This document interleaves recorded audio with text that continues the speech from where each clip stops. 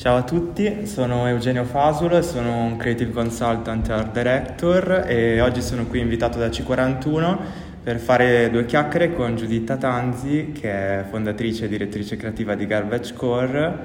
Garbage Core, per chi non lo sapesse, è un brand basato a Milano che lavora sul concetto di moda upcycled, quindi produce collezioni di moda a partire da capi second hand e materiali e tessuti deadstock. E conosco Giuditta ormai da parecchi anni e solo di recente però abbiamo avuto la possibilità di lavorare insieme sul primo show di Garbage Core che si è tenuto il 19 giugno a Milano, e oggi parleremo anche un po' di questo.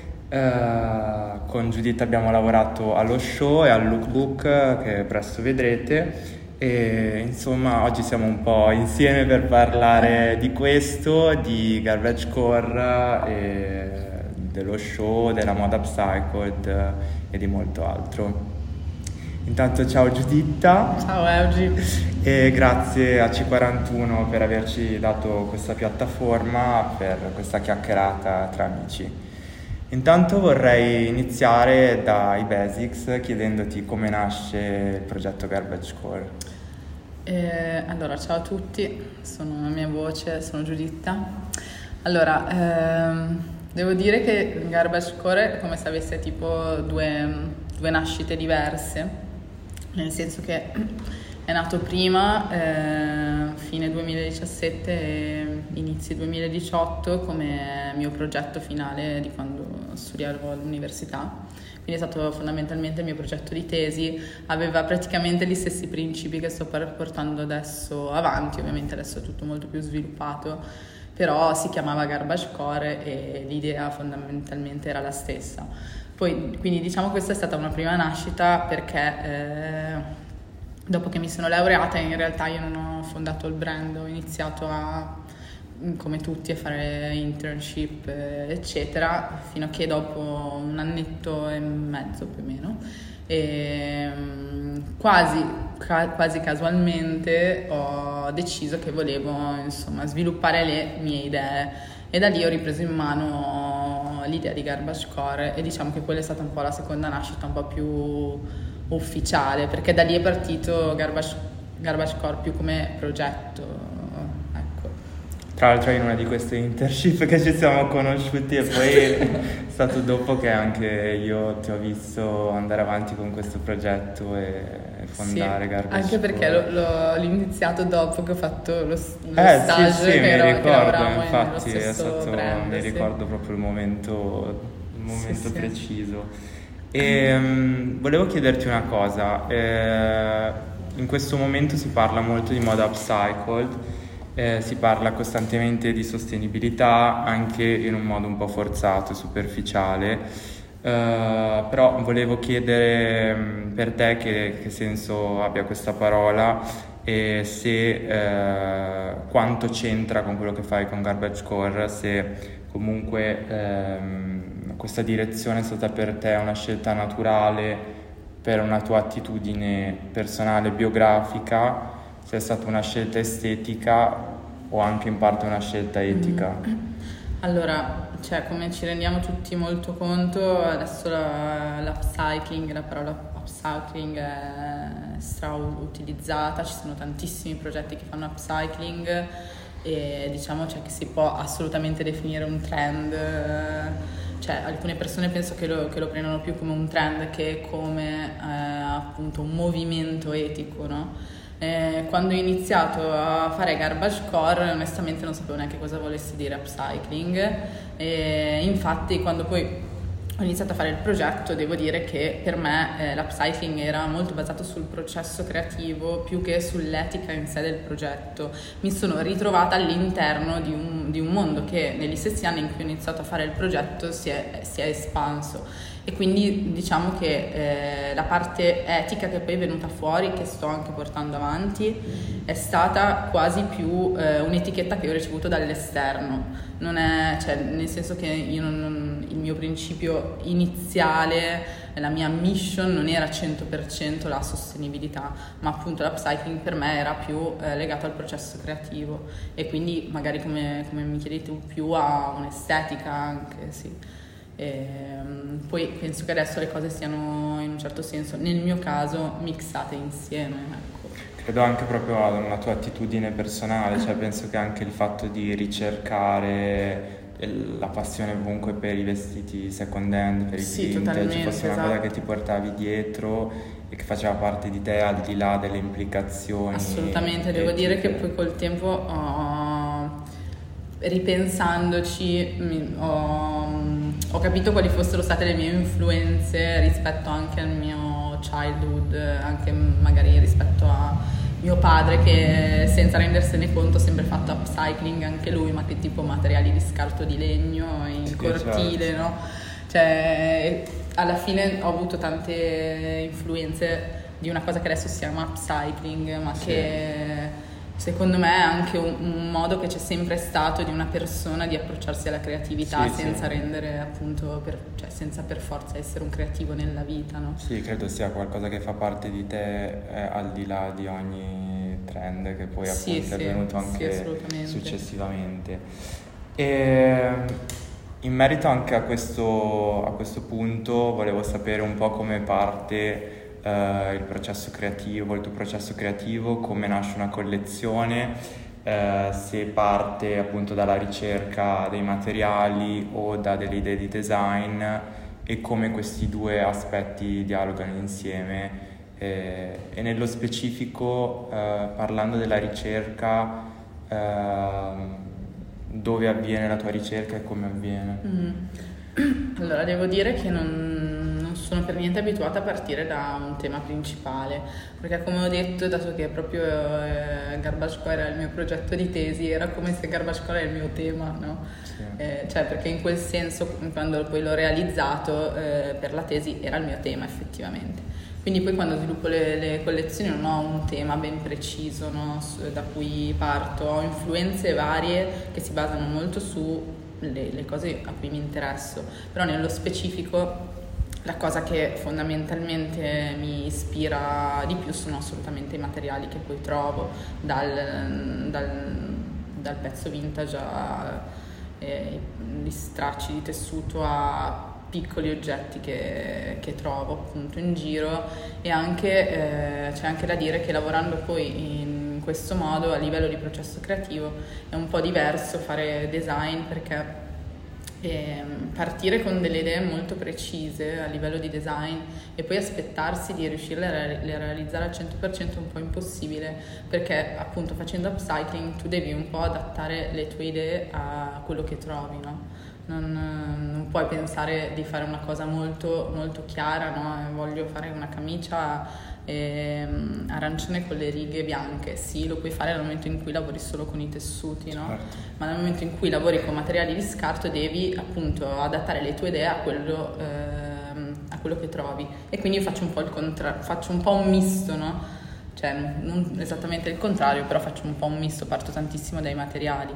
Poi a livello di processo creativo e a livello di design puro mi piace tanto alla fine smontare le cose, provarle e creare delle shape, anche appunto moulage, no? E poi per quanto riguarda dove prendo i materiali, diciamo che la cosa si è un po' evoluta col tempo. All'inizio prendevo quasi principalmente tutto nei mercati, quelli settimanali in giro per la città, dove vai anche a prendere la frutta e la verdura, o vari charity shop, second hand, ma anche appunto, cioè all'inizio avevo anche preso tantissimi vestiti dall'armadio di mio padre, insomma, cioè prendo dove trovo e dove mi piace, dove trovo qualcosa che mi piace. Adesso che magari il progetto sta un po' più crescendo e sta avendo un po' più una struttura, per per questioni pratiche mi devo affidare a dei supplier da cui posso reperire materiali in quantità un po' più grandi, no? Dead stock. Sì, non solo dead stock, che quelle sono più scarti però tessuto, ma anche per quanto riguarda i vestiti, comunque in Italia, soprattutto a Prato, ci sono quartieri interi che sono praticamente smistamento di compra-vendita di vestiti usati, che sono le famose balle di chili di vestiti usati. Che sono poi quelli che troviamo al mercato, no? Cioè è proprio quella cosa lì. Semplicemente vai uno step prima. Esatto, sì, in cui puoi comprare categorie merceologiche al chilo. Esatto. Ma una curiosità, da piccola già ti piaceva sperimentare con i vestiti, cioè nel senso, rispetto a questo fatto di prendere, non so, cose dall'armadio di tuo papà, era una cosa che comunque facevi già, che ti sei portata in qualche modo dietro e ha influenzato il tuo lavoro? La cosa che facevo era un po', diciamo, sfruttare, ma è brutto, diciamo, collaborare con mia nonna, che era una sarta, ma era già in pensione. Vabbè, la macchina da cucire industriale, che è quella che io ho in studio adesso, tra l'altro. Anche quella upstyle. Sì, era la sua. E diciamo che cosa facevo? Magari compravo i vestiti nei mercatini e poi insieme magari li modificavamo, ecco. Quindi facevi delle customizzazioni, diciamo, a partire da quello che trovavi. Sì. Ma allora abbiamo presentato il 19 giugno la season 08 di Garbage Core, quindi siamo già alla season 08, in un certo senso c'è già un corpo di lavoro in qualche modo. Quali sono i punti cardine, diciamo, identitari di questo lavoro proprio a livello stilistico, di lavorazioni, shape, delle cose che comunque bene o male ricorrono nel tuo lavoro e nelle collezioni di Garbage Core? Allora, devo dire che anche se sicuramente c'è un'estetica un po' raw, no? Raw cut, cioè quella sensazione di cosa un po' rotta, un po' usurata. Allo stesso tempo cerco di dare anche quasi qualcosa di un po' erotico in certi pezzi, perché poi soprattutto per quanto riguarda la parte superiore del corpo mi piace avere proprio queste shape molto attillate, però poi devo dire che è una cosa che mi porto sempre, sono tanto ricami, patch ricamate e tanto la manipolazione dei tessuti, proprio perché poi lo studio è un laboratorio e lavoriamo tantissimo, cioè manualmente, in modo artigianale, e lavoriamo tanto con i tessuti per cercare di modificarli, no? Cioè, ci inventiamo quasi delle tecniche per modificare i tessuti e poi però appunto in ogni collezione cerco di aggiungere elementi nuovi che poi magari si ripetono sempre nella stessa collezione, e tipo l'ultima sicuramente sono stati i bottoni. Che sono tantissimi e che abbiamo anche deciso di rompere, quindi tutti i bottoni che sono sempre anche lì, sono tutti vintage, sono tutti rotti apposta da noi, però cioè, ritornano in tutti i pezzi, sono camicie con tipo 40 bottoni eccetera. Ma una cosa che non ti ho mai chiesto, il nome Garbage Core, che è stupendo, da dove è nato? Sì, perché praticamente mentre facevo la ricerca della tesi mi ero fissata, perché volevo fare ho fatto questa ricerca gigante, soffermandomi su tipo profili Instagram a cui piaceva tanto basare la loro estetica sul trash, sul garbage, ma proprio nel vero senso della parola. E quindi tipo postare foto di cose abbandonate per strada, spazzatura, eccetera.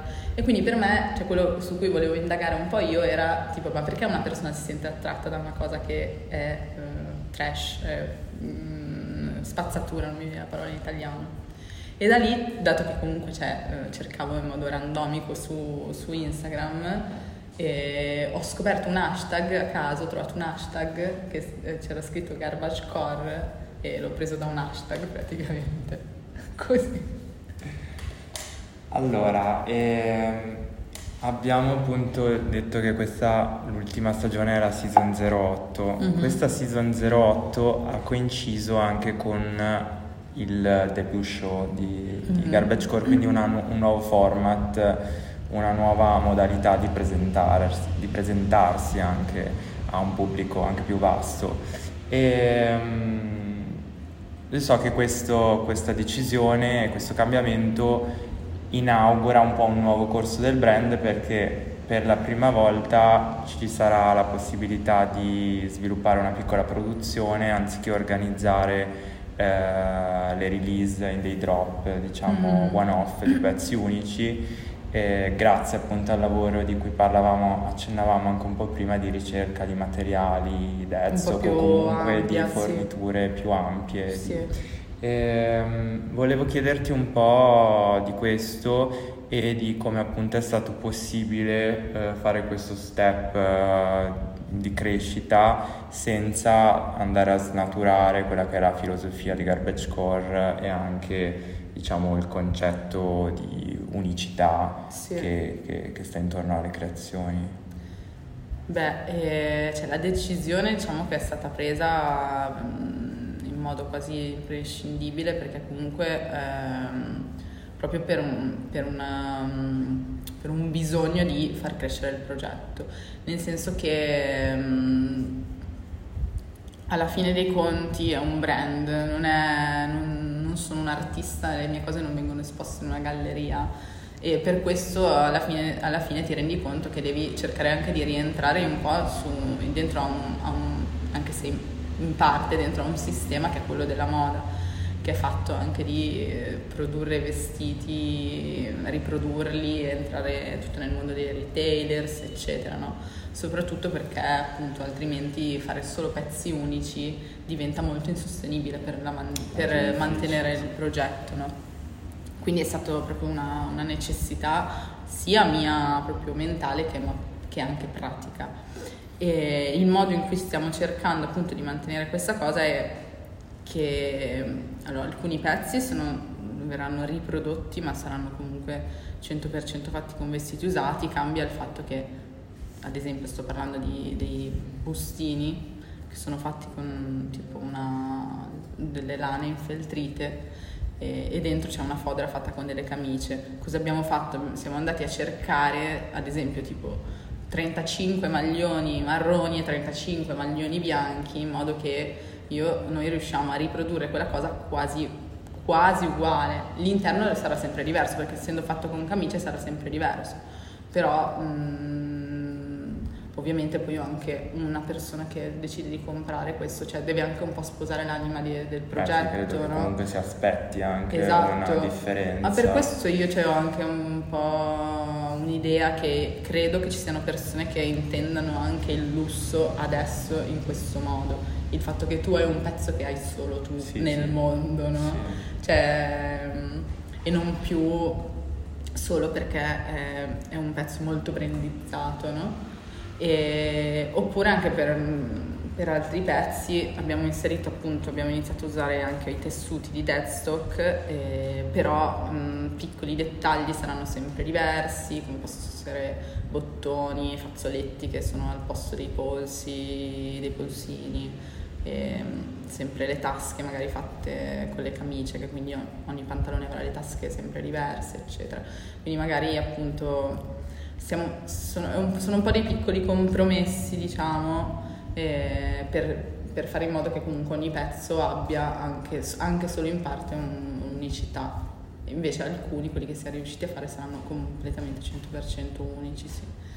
Poi comunque si parla di produzioni piccole, quindi comunque si mantiene anche da quel punto di vista un concetto di unicità, cioè di... Certo, perché comunque anche se lavori con i tessuti di deadstock, stiamo sempre parlando con tessuti di scarto, vuol dire che tu non puoi pensare di produrre chissà quanti pezzi, cioè nel mio caso noi produrremo massimo 40 pezzi per item, no? Sì.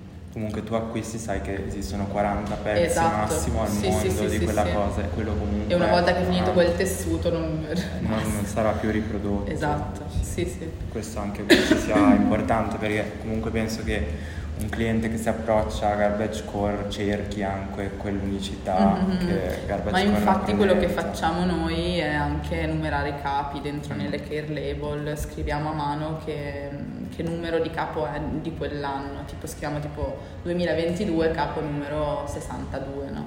Quasi una via di mezzo tra un custom made alla fine qualcosa che riesci a trovare Sì, in un retailer, insomma, sì, esatto. in modo più facile.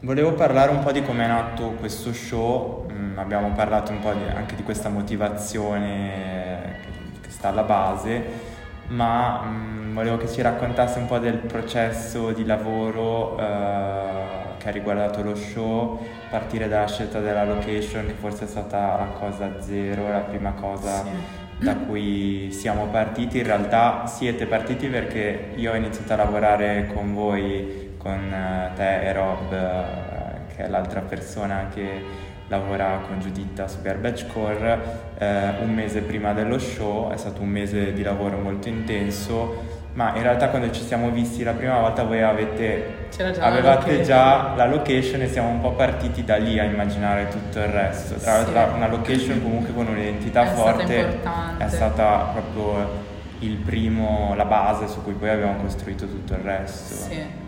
Allora, infatti il fatto è che anche se poi si chiama Season 8, cioè per me era un po' Season 0. Sì, perché... infatti l'abbiamo chiamato anche debut show, perché comunque era un po' un debutto, perlomeno di l'inizio di un nuovo capitolo. Certo. Ma proprio perché era un po' questo debutto, chiamiamolo così, per me era molto importante appunto che tutto quello che stavamo facendo avesse un senso per l'output finale, no? Cioè tutto doveva raccontare quello che stavamo facendo, no? E la location poi è stata appunto, la scelta è stata questo mercatino dell'usato in via Padova, che era un posto in cui io sono stata 50 volte, perché è comunque un po' di quartiere, e ci siamo impuntati tantissimo, tipo dreaming di fare la sfilata lì, e ce l'hanno permesso, noi eravamo felicissimi ed è stato molto bello, anche perché appunto poi l'idea principale era quella, vabbè, a parte la coerenza poi col progetto, per noi era anche quello, no? Però era, cioè per me anche il bello dell'idea era quello che poi gli ospiti si potessero sedere negli oggetti in vendita, quindi erano seduti sui divani, sui letti, sulle poltrone, sulle sedie, attorno a un tavolo, eccetera.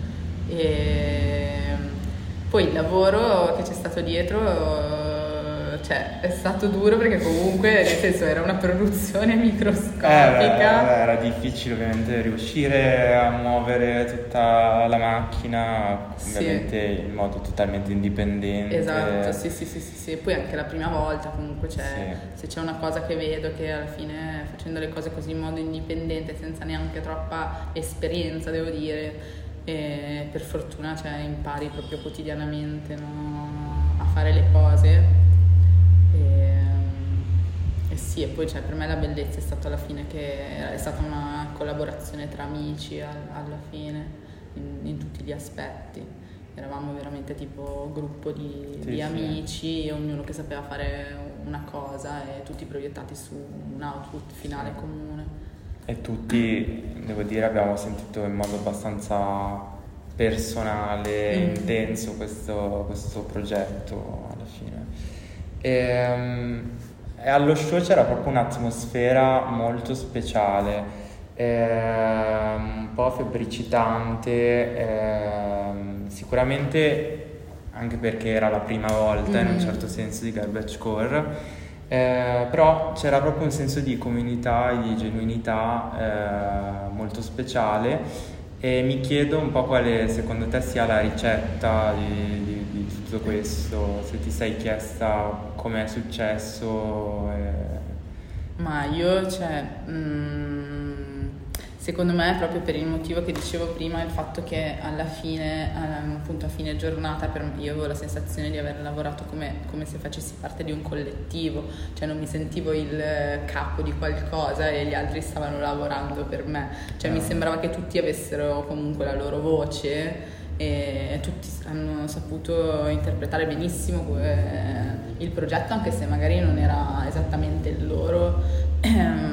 Però appunto secondo me è proprio stato questo senso di comunità e di collettivo nel modo in cui abbiamo lavorato insieme, che alla fine fa parte molto della mia vita, il fatto che comunque faccia parte veramente di una comunità molto densa di creativi e quindi se poi qualcuno di noi deve fare qualcosa è come se avesse a disposizione tante persone che stanno... Sì, una famiglia, esatto, che ci si aiuta, ma allo stesso tempo di persone talentuose, ecco. Sì.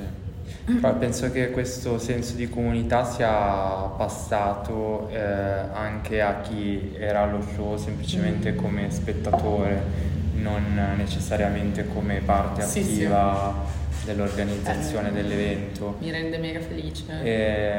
Ma credo che sicuramente sia anche dovuto al fatto che molte persone hanno seguito il brand, l'hanno visto crescere negli anni e forse questa era una prima occasione di gathering collettivo e di un'occasione fisica anche, quindi c'era un'energia molto densa e anche un po' l'eccitazione di veder nascere quasi un bambino alla fine, in senso proprio fisico, perché uno show poi ha questa dimensione proprio fisica che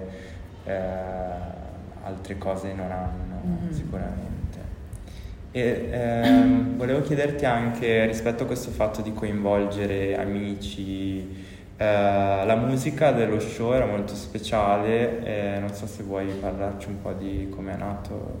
Anche lì è stato molto naturale chiedere a Riccardo Patrone, che è un mio amico, di produrmi la musica. Lui casualmente stava producendo delle tracce con un'altra nostra amica che si chiama Carlotta, che ha messo la voce, e in modo molto naturale abbiamo usato quella musica e sembrava che anche se non gliel'avevo ancora chiesto stava già facendo qualcosa che era perfetto per quello che dovevamo fare noi. E appunto nella musica c'è questa voce di ragazza che canta in italiano, più chiacchiera che canta forse. Farfuglia, diciamo. Sì, però per me era super adatta, sempre un po' questo mondo un po' fairy. Sì.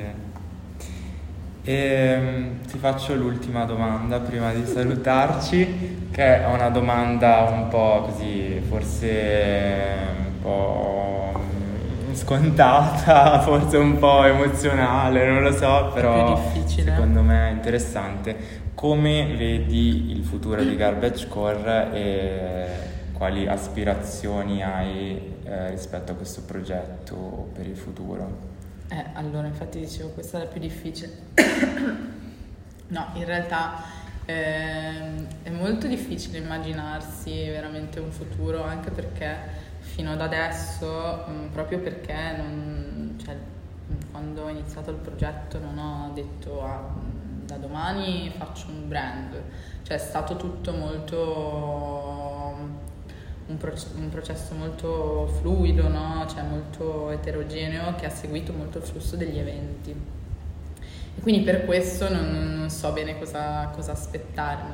Sicuramente adesso, anche rispetto a quello che abbiamo fatto, lo show e come stiamo lavorando adesso, mi aspetto appunto di avere una crescita. Sicuramente voglio crescere come brand e anche appunto rispetto a quello di cui stavamo parlando, della community, della collettività, per me è anche molto importante a livello etico, proprio perché parliamo di sostenibilità eccetera.